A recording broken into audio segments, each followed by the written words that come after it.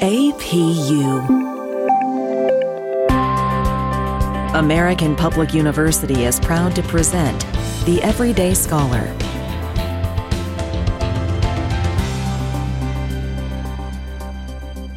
Hello, my name is Dr. Bjorn Mercer, and today we're talking to Dr. Tom Kelly, Program Director of Political Science in the School of Security and Global Studies. And our conversation today is about the Capitol riot. Welcome, Tom. Hello, Bjorn. Good to be back. Yeah, definitely.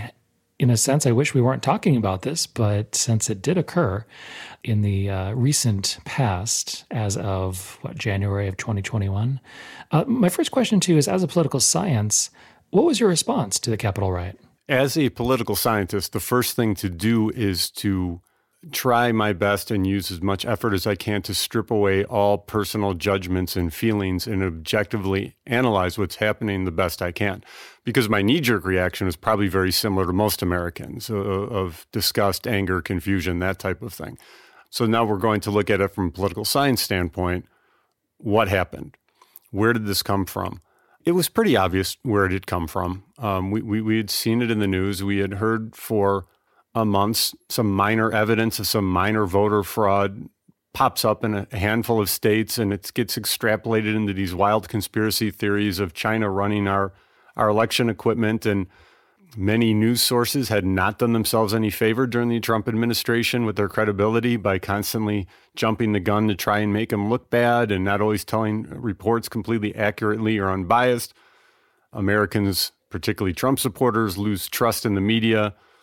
And so now we've got a powder keg ready to go here. And then you have a president telling people to show up at D.C. and have their voices be heard.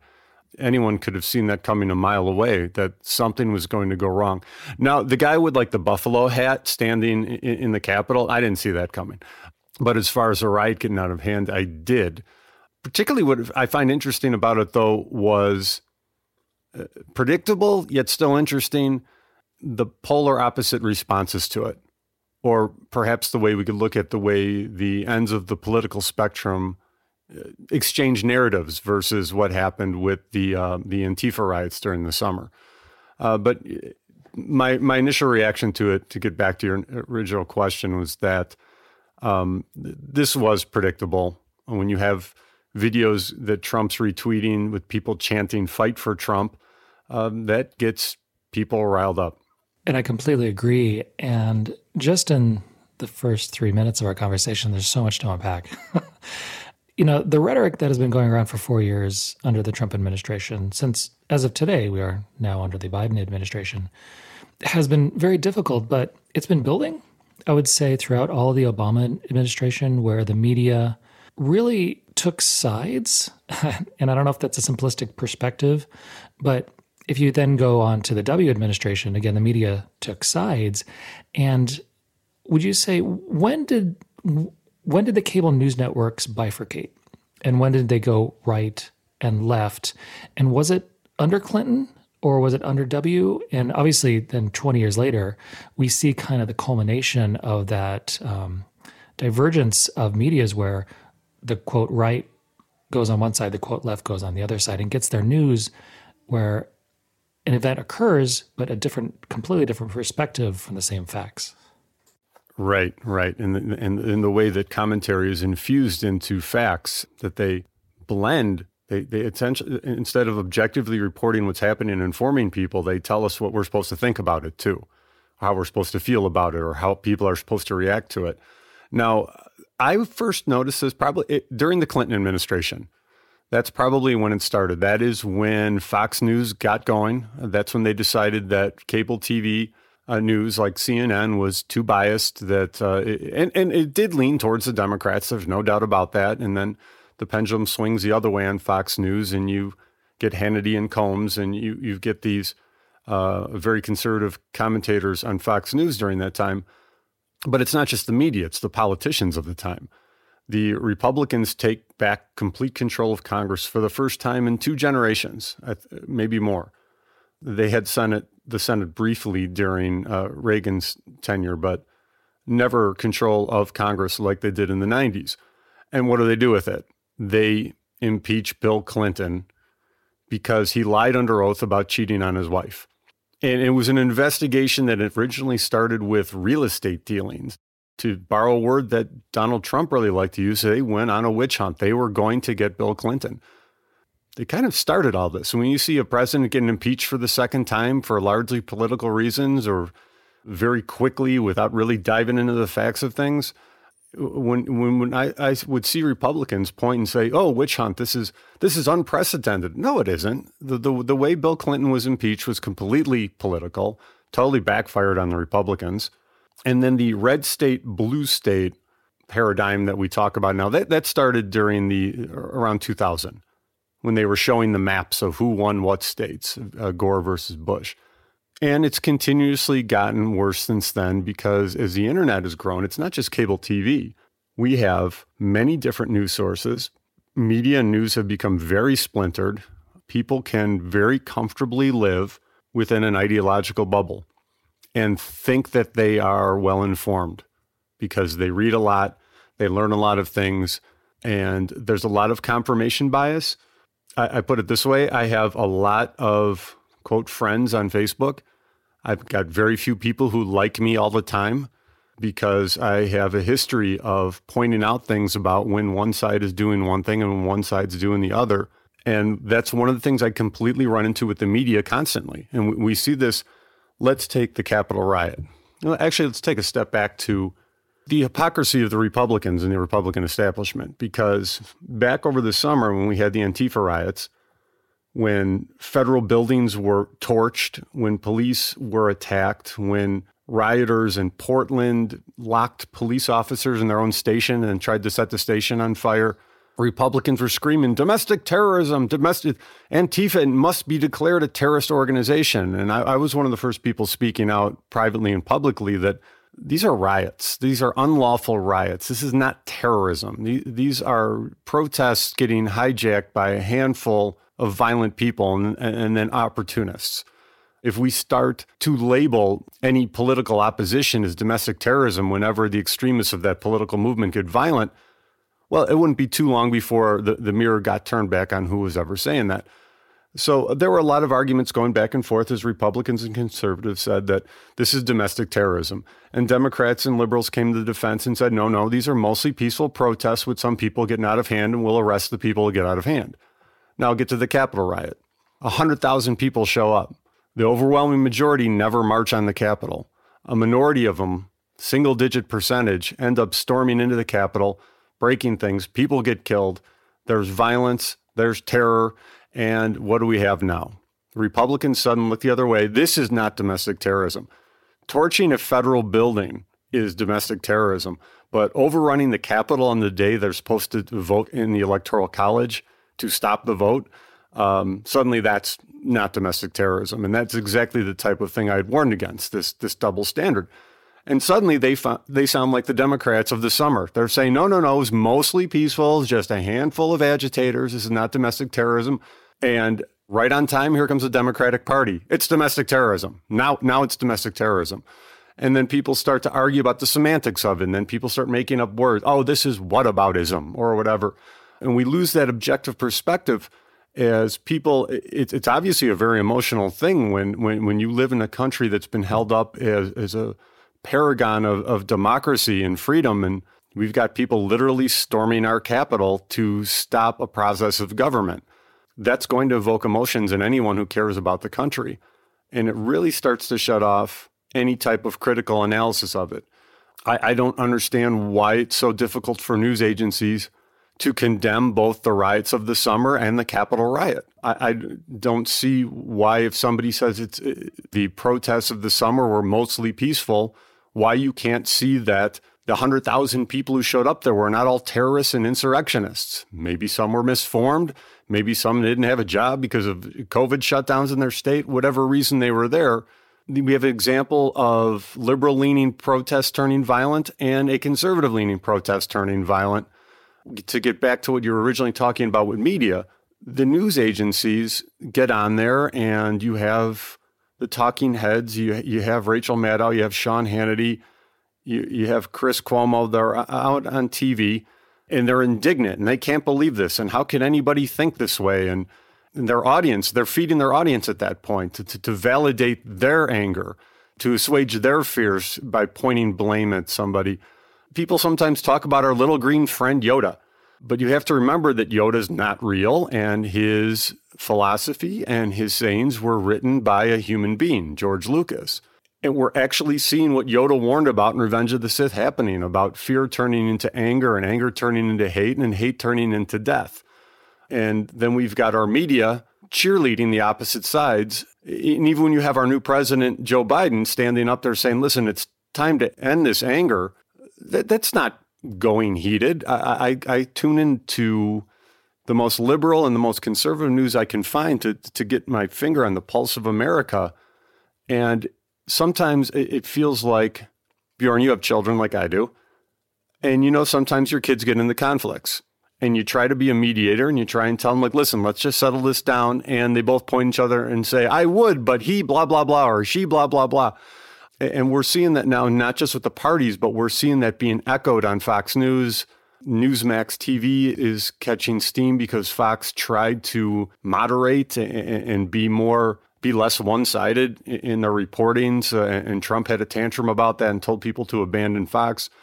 But we're going to have to get into also, when I talk about something like One American News Network or Newsmax TV as being to the right of Fox News, how big tech plays into that now. And you said so many good things. And one of the things I think about is when people arrive at their positions or what they believe, it seems like when it comes to politics, people like to veil that in logic and, they're rational. But then, when you listen to somebody like Sam Harris or you listen to somebody like Ben Shapiro, and you get two different perspectives with two very logical and two very rational people, but then they can severely disagree on things, looking at the same types of, facts and figures and different things like that. And so what happened to the good old days, and I don't mean that there ever was a good old days, but where the right and the left, the Democrats and the Republicans, were unified? Was it because we were unified against a singular threat? Yeah, that's a really big question.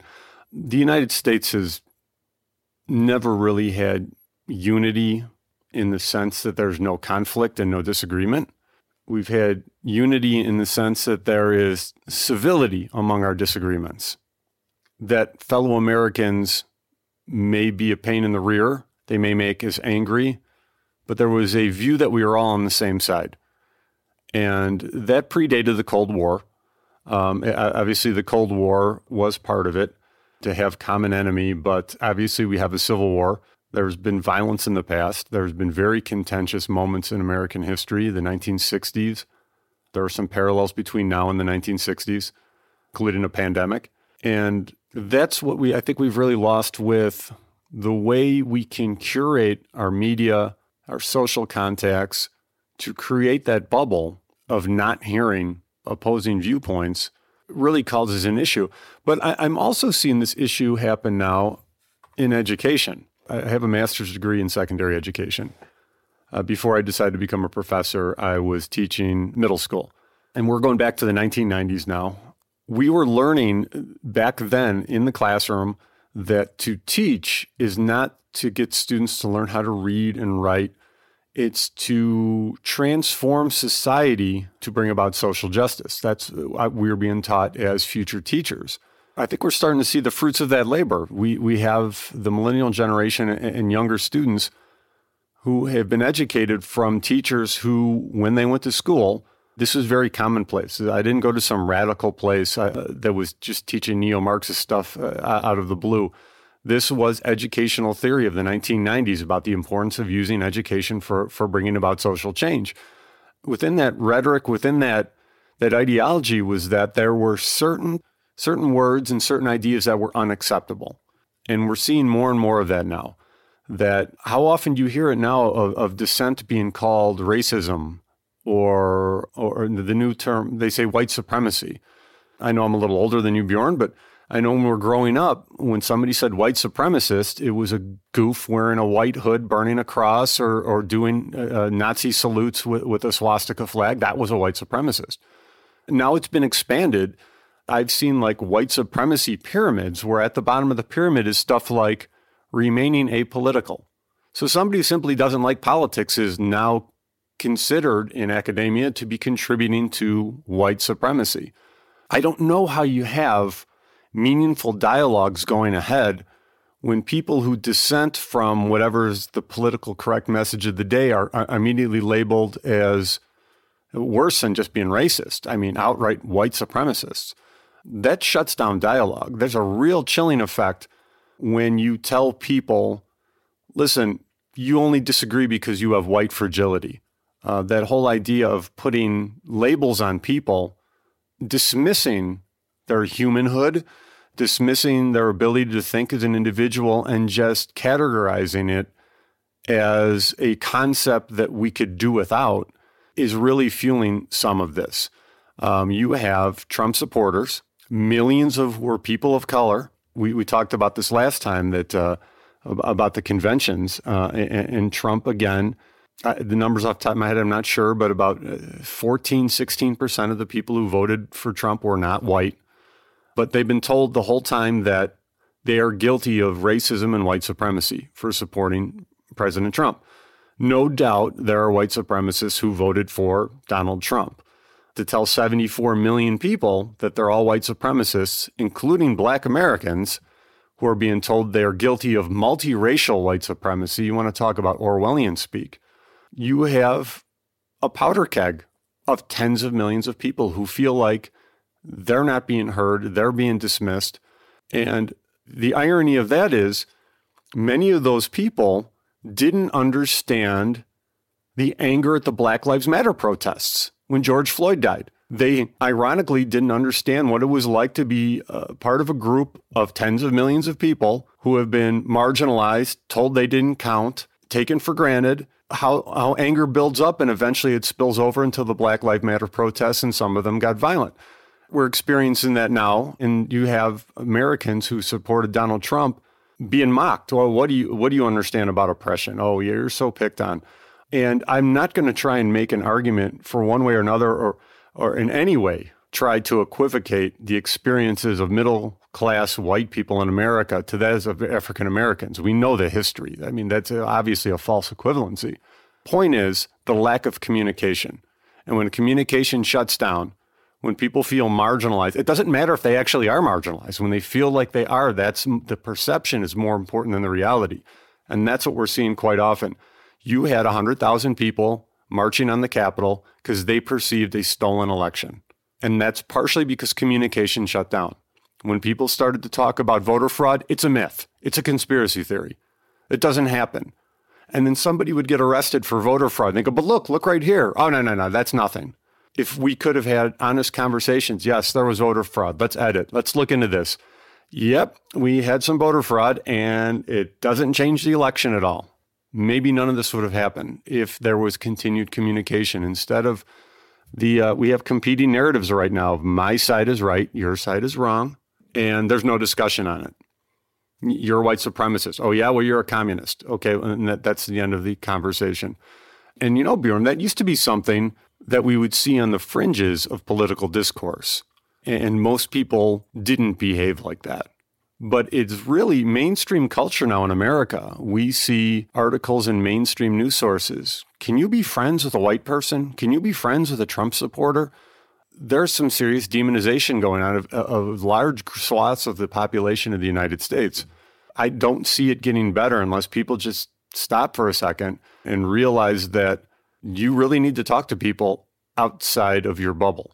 And ironically, quite often that was liberals telling conservatives that. But there are now more conservatives trying to tell liberals that. How many conservatives do you actually know? Why do you dismiss them all as racist? Why do you dismiss them all as stupid, is another one I get. So some of this gets a little bit personal because I get discussions with people I've known my entire life since high school and further back. I've had people say, Tom, we've known you forever. We know you're not an idiot. Why do you say things that an idiot would say? To which I would ask, what's idiotic about what I'm saying? Well, your claim that there's voter fraud, that it's all a big conspiracy theory. The news curated on Google News told me so. Like, maybe you should get news from somewhere besides Google News then. In addition to, not instead of. I had a friend ask me today, I've had people ask me publicly and privately, where do I get my news from? Where do you get your news from? How do you have things so straight all the time? And I said, it's a torturous process of sifting through mainstream media, alternative media, public radio, foreign newspapers to dig through and corroborate as much as I can as far as facts go. Because if I just get all my stuff from Fox News, I'm going to have a very slanted view of the world.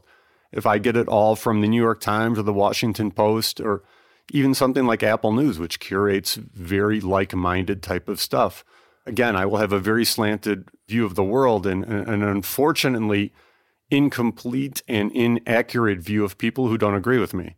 And that was a great comment, Tom. And today we're speaking with Dr. Thomas Kelly, and we'll be right back after a short break. At American Public University, we believe quality education must be more affordable.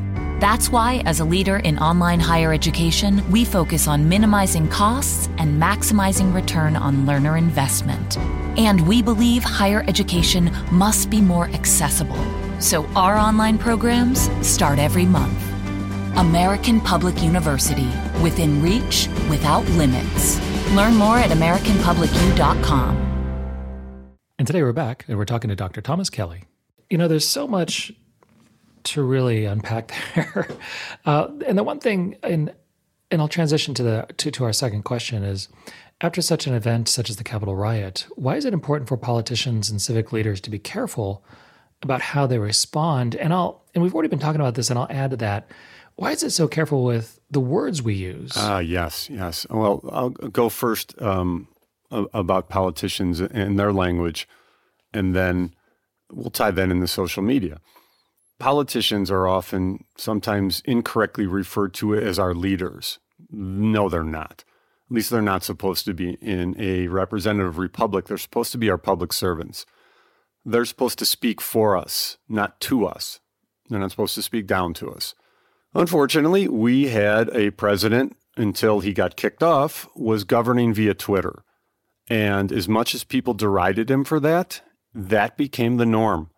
You go on there and you could see AOC, you could find Dan Crenshaw. The representatives of our republic with the most followers are the ones who are the most abrasive, the ones with the most snide comments. They pretty much followed Trump's lead because millions of people listened to him. He got lots of press. And now we have senators and members of the House of Representatives sniping at each other like adolescents on social media. Is that the problem? No more than Donald Trump was the problem. That's a symptom. That's a symptom of the problem that you had talked about. Now, politicians, the smart thing to do is not immediately point blame, feign outrage, why he couldn't come on. As soon as things started getting out of hand at the Capitol and be on TV and the radio saying, no, stand down, cut it out, this is ridiculous. Why he couldn't say that until it was all over with. He was watching it, and I don't know, it almost seemed like he was tacitly cheering it on, but I'm just infusing my own commentary into it. But we had all sorts of members of Congress talking about, look, this is a white supremacist insurrection. They're trying to take over the country. Really? Buffalo hat guy was trying to take over the country? He looked like he was coming down from a bad trip and didn't know where he was. It was comical and sad in the same fashion. But that's not who gets elected. I ran for office. I lost. People like me don't win because we don't try to rally our bases and get as many votes as possible. We try to be as honest and objective with everyone we can. And I don't know if that's too vanilla or if it doesn't make enough people feel good to come run out and vote for you. But there weren't enough adults in the room to tell people that this is unacceptable. This is not how we behave. We're not going to blame one movement or any people for it. The immediate call for blood to impeach and remove Donald Trump from office for basically he spoke through his silence. When he did speak, he said, be peaceful. We don't have violence. Respect our police. He said all the right things. His timing was absolutely atrocious. To run out there right now and get everybody all whipped up, that look, he incited an insurrection. It wasn't an insurrection. It was a riot, is what it was. So then we come to social media. And you talked about like people basically saying things that they wouldn't have said before. And I laugh about that often. When the things I've had people say to me on Facebook or on Instagram or Twitter before I canceled my account 2 years ago because Twitter makes Facebook look like a church group with the venom and hate that's on Twitter. I find it amusing because the listeners might not know. I'm 6'9". I can press 300 pounds. I'm working on my second-degree black belt. I can handle myself. And when I see people say things to me online that I know they wouldn't say to me face to chest if they met me in person, that really hits home for me about how people feel safe behind their keyboards, no responsibility for their actions. And it's not completely the fault of the people sniping at each other. It's also the medium. It's text on a screen. You don't hear the person's tone of voice. You don't see that person's face. You can't tell if they're kidding. You can't hear their pain. And it all becomes trivialized. And what somebody could be trying to elicit some feelings and concerns that are very, very valid, and they're shut down with "shut up, racist," or "shut up, commie," something somebody would never have said to somebody's face but there's no human face that you're saying that to. You're looking at a keyboard. You're looking at a screen. You know, Bjorn, one of the things that's really made things worse has been the pandemic, because face-to-face has really, really taken a dive. Even when we meet face-to-face, our faces are covered most of the time now. That human connection has been lost horribly as people stay home, do things virtually. And human connection, churches are shut down, bars and restaurants are shut down. And last year, for good reason, before we knew exactly how this virus spread and who was at risk. And I'm not blaming anyone for that. That's just a reality of the pandemic has further pushed not just Americans, but humankind into the blogosphere to get our information and do our communication. And that has not helped. I completely agree. And, one of the things, especially about COVID, like you said, when we wear masks, it's great to be as safe as possible, et cetera. But it's really hard to see emotions, and you can only see emotions through eyes now. And it'll be a good time when we can start having these conversations in person. And, when I've had conversations with people, I like to talk politics with people. I talk religion with people. And I would say 9.9 times out of 10, I have a great conversation. But the one thing I always do is I'm very careful with my words, and I'm never judgmental. And I understand that somebody's reality is their perception. And even if it is, quote, not factually correct, doesn't matter, as long as they're okay.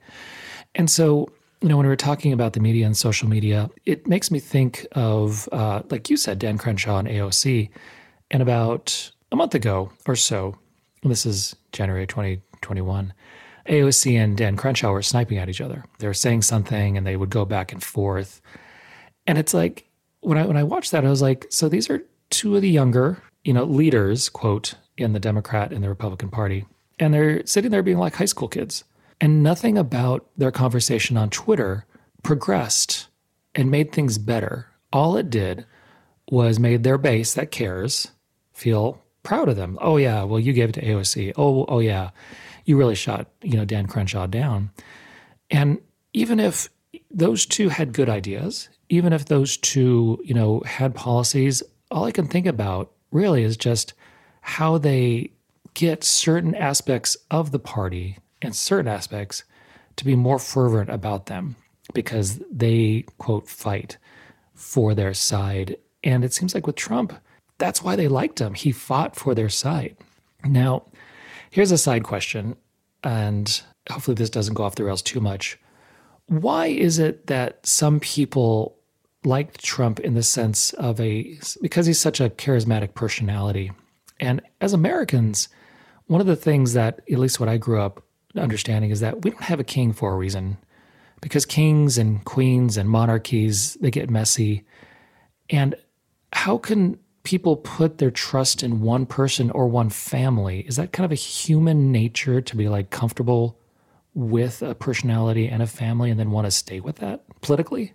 Something I've noticed since I started studying politics decades ago is that representative republics living under liberty, rule of the people, is more of an anomaly in history than the norm.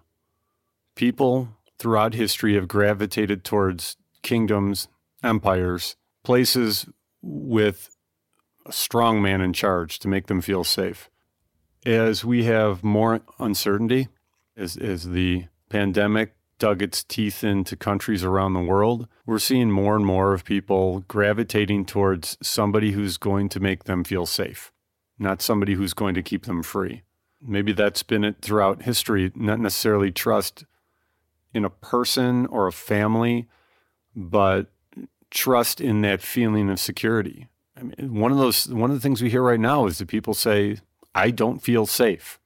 I hear that often. I'm kind of callous. I'm like, you're not, and you never were. That's the world. And whoever you vote for is not going to make you safe. Not going to keep you safe from the virus, not going to keep you safe from those evil terrorists across the sea. Whatever you're afraid of, whoever you vote for is not going to make you safe from that. They may make you feel safe. And that's what the gravitation is. A lot of Trump supporters were afraid of losing their jobs to illegal immigrants. They were afraid of diseases coming into the country from the third world. They were afraid, and Trump made them feel safe. I'm going to build that big wall. I'm going to take care of America first. We're going to make America great again. Well, what happens with Joe Biden? The virus rages. President catches it. His election chances really took a tumble right there, his reelection chances, because he looked foolish at that point after he had been downplaying the virus, and now he was in the hospital on oxygen. People are still scared of COVID as it mutates, as new strains might be able to sidestep the new vaccines, as new strains are more contagious than older strains. And we had a president who didn't seem to be taking it seriously enough. Well, Biden made people feel safe, and now he's eliciting his policies of wear a mask and do this, and we'll retool how we get the vaccines out. And that's what people voted for, to feel safer. When ultimately the only person, you're your own first responder. You are the person most likely to keep you safe is yourself. If you're worried about COVID, it's up to you to take the precautions to protect yourself, and not have faith that a career politician is going to somehow be able to issue an order, or Congress will pass a law that will somehow coerce other people to care who don't. I'll go off slightly on a tangent here about mask mandates. This is not to argue the effectiveness of wearing or not wearing masks. This is to flat out state that mask mandates don't help. They're absolutely useless. I live in Wyoming. They ordered a mask mandate after our COVID cases already had dropped by like 60%. I don't know why he finally gave in to whatever political pressure, but about 75% of the state was already wearing them. People who wanted to wear them were already wearing them. After the mandate, I see either people just refusing the mandate altogether, or the people who what I say, it's the FU position. They just wear it under their nose or on their chin. Yeah, I got a mask on. You didn't say how I had to wear it. There's been a gravitation to vote for the people who make people feel safe. There are things government can do to assist, to help when the economy takes a tumble, to get resources to hospitals, to support research for vaccines. There are things government can do to address a crisis. But what a government cannot do is legislate or order away a crisis. So, Bjorn, as we get further into this pandemic and as these new, more contagious strains continue to spread, I'm concerned we're going to see more blame throwing as the virus spreads. And Trump won't be there to blame anymore. So who's going to get the blame as coronavirus continues to spread through the country and the world? I don't know. But I can guarantee you that biased news media will find someone to blame. And whether you have on Newsmax TV or you have on CNN, they'll tell you it's somebody different. And then your friends on social media will either agree with you or block you if they don't want to listen to you, or maybe you'll get kicked off of Facebook for putting up, quote, false information. I'm not sure. Do you mind if I go off a quick tangent for one funny little story about algorithms and artificial intelligence? Okay. One of the competitors of Twitter, Facebook, one of the alternatives was Parlay. A lot of people say Parler. And I put a post up on Facebook, and all I typed in was PARLER.com. That was all it said. And it came back, this post has been marked as false information. No, the Obama's children have not been arrested again. It was one of the most bizarre things I've ever seen, but it was an experiment to see what goes on with this type of thing with trying to fight misinformation on social media. And it's really gone overboard with trying to shut people down who are spouting the party line. But going forward, like you were saying, why does somebody like Trump get this type of support? And the answer is that it took me 5 minutes to say that he made people feel safe from whatever they were scared from. No, and that totally makes sense. And just like you said, representative democracies or, governments such as we have, in a sense, in the grand scheme of history, are rare. And I feel like we need to ensure that they survive, because the alternative is some sort of monarchy or different things like that, in which, people live or die based on the will of a person. I personally have been reading a lot about Henry VIII right now, and his inner circle was constantly changing, and by changing, they lost their heads just because of one irrational person.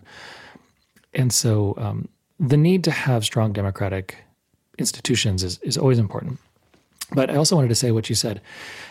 Trump made people feel safe, and and just like you said, Biden makes people feel safe.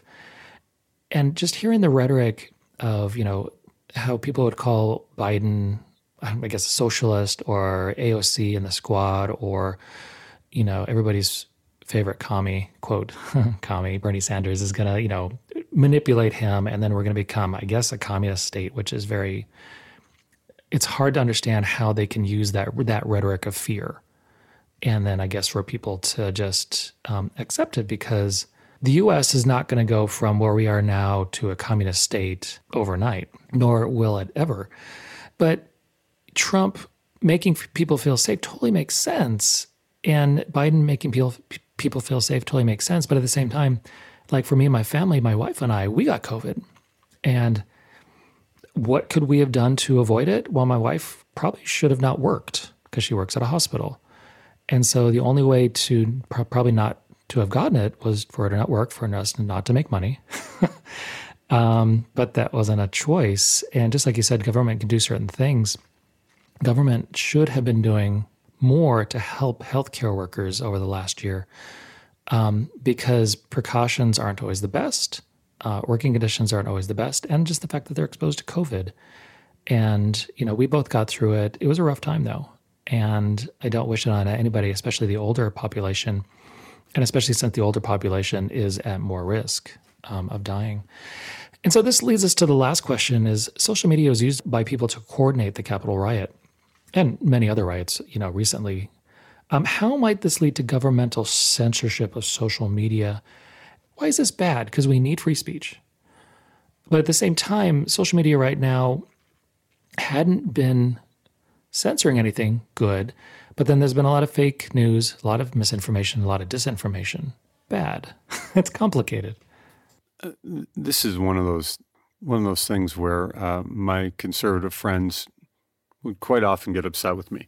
Is Facebook and Twitter and Instagram and YouTube and Google had some rather egregious instances of censoring, shadow banning, blocking people who were disagreeable to the Democratic Party.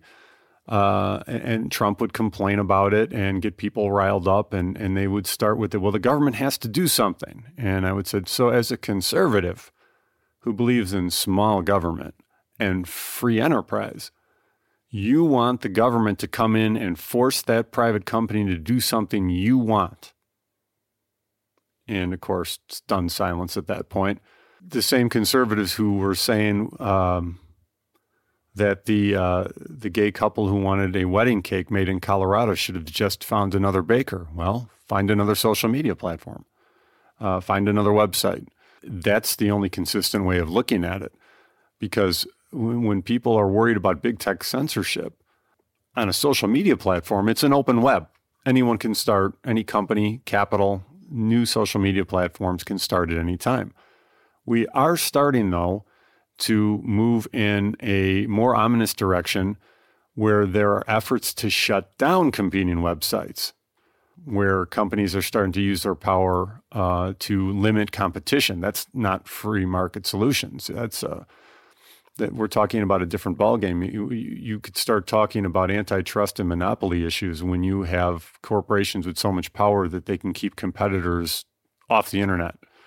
If we bring government into that, I would only ask people to think about this. If government has the power to decide what should be online and what shouldn't, how well is that worked out in places like the People's Republic of China?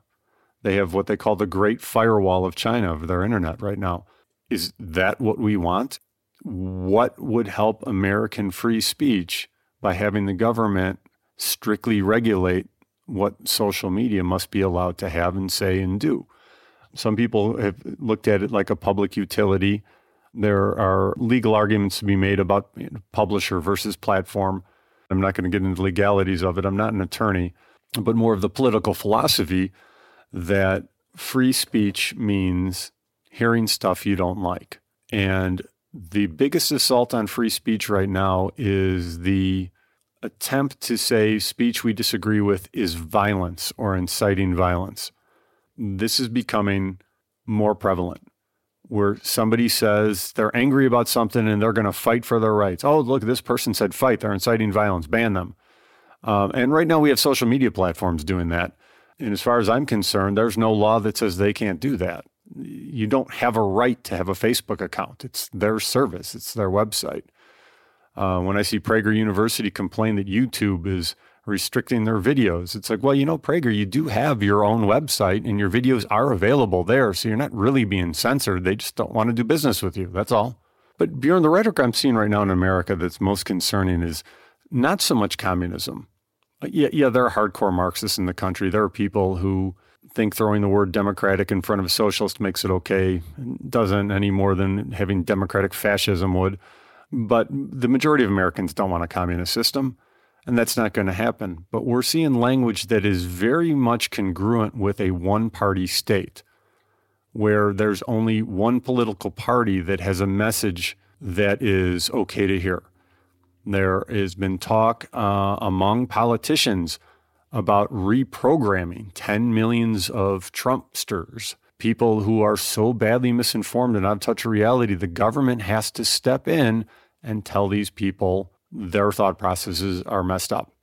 World history does not show that those have happy results when government steps in and starts telling people their beliefs are wrong. And basically, the entire Republican Party has a belief system that is white supremacist and unacceptable. Now, I'm not saying the entire Democratic Party sweepingly all across the spectrum believes this, but you do have members of Congress saying this type of stuff right now. So we can safely say it is representative of a sizable population. And this message is being amplified on many major news media platforms that when you speak out against President Biden, you're speaking against unity, you're supporting white supremacy. There are immigrants from places like Venezuela and from China who are waving red flags, and they're not waving communist red flags. They're waving warning red flags saying this is the type of rhetoric we heard in the country we fled, that people were inciting violence. They were spreading disinformation. This is why the government needs to censor media. America's at a very crucial stage right now. Do we actually want free speech, or do we want to feel safe? And that's one of the things I hear quite often. That person is using language that makes me feel unsafe. We've heard that in the classroom at American Public University. I don't know if you've dealt with it, but as a program director, I've dealt with student complaints of feeling unsafe because a student had said something or wrote something in the classroom that they disagreed with so strongly it made them feel unsafe in a virtual classroom. So I would just leave it at that. America really has to look in the mirror and understand, do we really want free speech, or do we want to feel safe? I think that is a great statement because, like you said before, in the long thread of human history, generally people don't feel safe. And we're living at a time to where we have been remarkably safe. There's been remarkably few large wars. I'll make the distinction of large wars. And the COVID-19 has been one of the few pandemics that has hit versus in the past. There was the plague. There was smallpox, which would ravage people every generation. And so, in a sense, we should feel unsafe. But at the same time, when it comes to discussions, people should, number one, talk to each other. And I think we both agree. If people would just talk to each other face to face, a lot of things would change. It's okay to be liberal. It's okay to be conservative. It's okay to be religious. It's okay to be agnostic, atheist. Because you just look in the past and guess what? It wasn't okay to be any number of these things, depending on the country you lived in and the time you lived in, and that could have cost you your life. And violence seems like one of those things that we're so not used to violence, political violence, I should say, that the Capitol riot was such a shock for some people. But, I think for people outside the U.S., they're like, yeah, that happens. And, and I don't know if they were surprised or disappointed that it happened in the U.S., but like you said, we need to really look at ourselves in the mirror and figure out how we want to move forward together. Because the people on the right and the people on the left have to be included in the process, have to have representation, or else if they're excluded, well, whenever people are excluded, then they don't feel like they're represented and they don't feel like their voice is heard, and then they will do things themselves. And like everything, this is so complicated. And one of my simple wishes is I wish people lived in places, sounds funny, that were more politically diverse. And I live in Arizona, and for the most part, it's pretty balanced, and I have great conversations with most people. And one of the weird anomalies, which I would love to study because I don't quite understand it, is how populations have started to cluster in certain areas where there's more Democrats in certain areas and more Republicans in other areas. And just kind of as the last side question, how does that happen? Well, one issue the United States is facing right now is that the cyber world, the mobility of jobs and the mobility of capital and the increased standard of living has made it much easier for people to relocate that is more in line with their worldview. Thus, I am in Wyoming, not Illinois. I grew up in Illinois. I left Illinois because I didn't fit in there very well, and I wanted to live in a place that had mountains and nicer weather, but also where politically I wasn't an outcast. Because when you're from Cook County, Illinois, is like one of the Democratic strongholds for a long time, many generations. So I moved to an area that was, I wouldn't say I came here because it's necessarily more conservative, but I came here because it is less restrictive, lower taxes, fewer regulations. That's what I like. So I normally don't go on my own politics or my own viewpoints on things, but it's relevant here that I purposely chose an area where the government would leave me alone more than the Illinois government would. And we're seeing more of that now, though, as you see people who are attracted to the state of Washington and people who are moving to the state of Texas to get out of California. That causes long-term concerns for the viability of a union of states like this. If the red states get redder and the blue states get bluer, I mean, how long is it before the people of Wyoming and the people of Illinois are looking at each other saying, yeah, I don't want to be in a country with you either? That I have no answer for that, but I have an answer for why people are doing it, because they can. No, and I completely agree. And my wife and I have often talked about moving to different places, and typically it's more rural. Sounds just like you. Typically it's with more outdoors, more nature, to be part of that human experience, which is not urban. But then for many people, it seems like they are drawn to that urban. And for some reason, that population is more, quote, left-leaning, and more right-leaning is more rural. And at the same time, it's just everybody should just get together and figure things out. But at the same time, again, when you look at history or even today, people will unfortunately kill each other for less. You would think that wars would start for great reasons, but, besides the war in which we always talk about, World War II, most wars start for inanely stupid reasons. egotistical reasons where this ruler can't get along with this other ruler. So, well, let's just go to war. I haven't had a war in a few years, so I need my pride. So at this point, any final words, Tom, for a great conversation, and a conversation that honestly leaves us with more questions?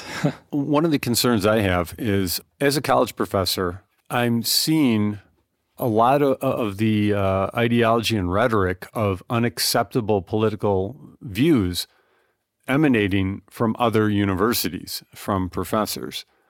And I get concerned how long before that starts to bleed more heavily into our classrooms. How much will free speech of professors be chilled? Even from my style, I am of the breed where my students, if they can guess how I voted in the last election, I failed at my job. I like to play devil's advocate. I like to remain as objective as possible. I like to argue things from all different sides. I have had a complaint come up in the political science department about one of my professors portraying conservative viewpoints in the classroom. Now, I'm going to tell you, this professor is not a conservative. He just knew the viewpoints and was arguing the opposite side to a student who had some very liberal viewpoints. You'd think that's what a college classroom is supposed to be. It came up to me, the program director, that this is unacceptable. Conservative viewpoints are racist and white supremacist and have no place in an academic learning institution. This idea has taken root. This is not one isolated student. There are professors who do this. There are departments in universities across the country where people with unapproved political views are losing their jobs. I get concerned of what chill that will have on free speech, or how that will affect education and the ability to teach analysis and critical thinking when I have a conservative student come in and I can hand her the liberal viewpoints because I know them inside and out. I've studied them for years, and I could poke holes in conservative arguments left and right. And then I have a liberal student come in and I do the same thing. Am I only allowed now to challenge my conservative students with liberal viewpoints, and then my liberal students I can't challenge with conservative viewpoints because it's unacceptable? I mean, I'm cheating that liberal student of the ability to think and develop his or her own arguments there too. Just personally, from a perspective of a professor, how much longer are we going to have free speech in the classroom? I'd like to thank you, Tom, for a really great conversation. Thanks for having me again, Bjorn. It's always fun to talk to you. Absolutely wonderful conversation. And today we were speaking with Dr. Tom Kelly about the Capitol riot. For more information about our university, visit us at studyatapu.com. APU, American Public University.